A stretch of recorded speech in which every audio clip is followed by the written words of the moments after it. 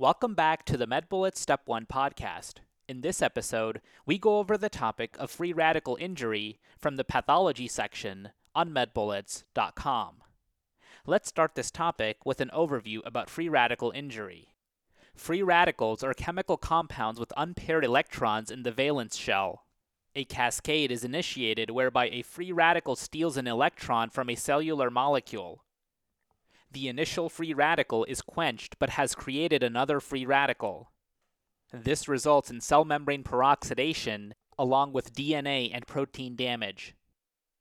The following are causes of free radical generation: radiation exposure, phase 1 metabolism of drugs, for instance acetaminophen, redox reactions naturally as part of oxidative ATP generation, nitric oxide, transition metals, for example copper and iron, leukocyte oxidative burst, reperfusion after anoxia, which is a major cause of injury after thrombolytic therapy, and carbon tetrachloride exposure, which is a solvent used in the dry cleaning industry and leads to hepatocyte damage and resultant fatty change.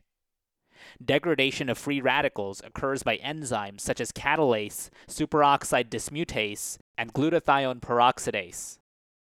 It also occurs by spontaneous decay and antioxidants such as vitamins A, C, and E.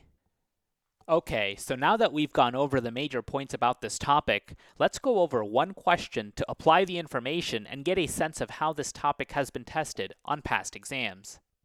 First question. A 4-year-old boy is brought by his mother to the emergency room for malaise, dizziness, and sleepiness. The mother owns a dry cleaning shop and found her son in the back room with an open canister of carbon tetrachloride, one of their cleaning fluids. The boy reports feeling nauseous and has a mild headache.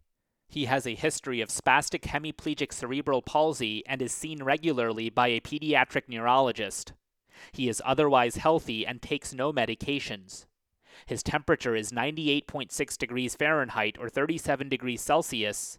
Blood pressure is 105 over 55 millimeters of mercury. Pulse is 105 per minute, and respirations are 22 per minute. On exam, he appears tired and drowsy, but is able to answer questions. He has increased tone in his left upper and lower extremities. Which of the following is most likely to be affected by this patient's exposure to the dry cleaning fluid? 1. Bone marrow. 2. Gastric mucosa. 3. Hepatocytes. 4. Lung parenchyma. Or 5. Myocardium.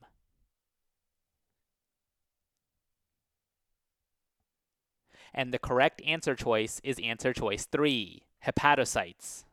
The patient in this vignette presents with exposure to carbon tetrachloride, an organic compound that is used in the dry cleaning industry as a cleaning solution. Carbon tetrachloride causes free radical injury to hepatocytes. Remember, free radicals are compounds with unpaired electrons that can initiate a cascade of damage in which one free radical generates additional free radicals. This ultimately leads to cell membrane peroxidation and DNA and protein damage. Carbon tetrachloride is a known free radical generator that is used as a solvent in the dry cleaning industry. It is a potent hepatotoxin and can lead to hepatocyte damage with associated fatty liver changes. Patients who are exposed to carbon tetrachloride should undergo immediate liver testing with appropriate follow-up. Let's now review the incorrect answer choices. Answer choice 1, the bone marrow, is not usually affected by free radical generators but may be suppressed by certain chemotherapeutic medications. Myelotoxic medications include azathioprine, chloramphenicol, and fluorouracil. Answer choice 2, the gastric mucosa is not usually affected by carbon tetrachloride as its effects are primarily directed at the liver, kidneys, and central nervous system. Non-steroidal anti-inflammatory drugs, or NSAIDs, are known to cause injury to the gastric mucosa due to interactions with prostaglandin synthesis. Answer choice 4, the lung parenchyma is not usually affected by carbon tetrachloride as its effects are primarily directed at the liver, kidneys, and central nervous system. Drugs that are known to be pneumotoxic include bleomycin and cyclophosphamide. And finally, answer choice 5, the myocardium is not usually affected by carbon tetrachloride as its effects are primarily directed at the liver, kidneys, and central nervous system. Some medications such as doxorubicin and trastuzumab are known to damage the heart. In summary, carbon tetrachloride is a potent hepatotoxin that can damage hepatocytes via free radical generation and results in fatty change. And that's all for this review about free radical injury. Hopefully that was helpful. This is the MedBullets Step 1 podcast, a daily audio review session by MedBullets, the free learning and collaboration community for medical student education. Keep in mind that these podcasts are designed to go along with the topics on medbullets.com, and in fact, you can listen to these episodes right on the MedBullets website or mobile app while going through the topic. If you've gotten any value from these MedBullets Step 1 podcasts so far, please consider leaving us a 5-star rating and writing us a review on Apple Podcasts. It will help us spread the word and increase our discoverability tremendously. Also, if you are not already, be sure to follow MedBullets on Facebook, Instagram, and Twitter for daily high-yield content. Thanks for tuning in. We'll see you all tomorrow, right here on the MedBullets Step 1 podcast.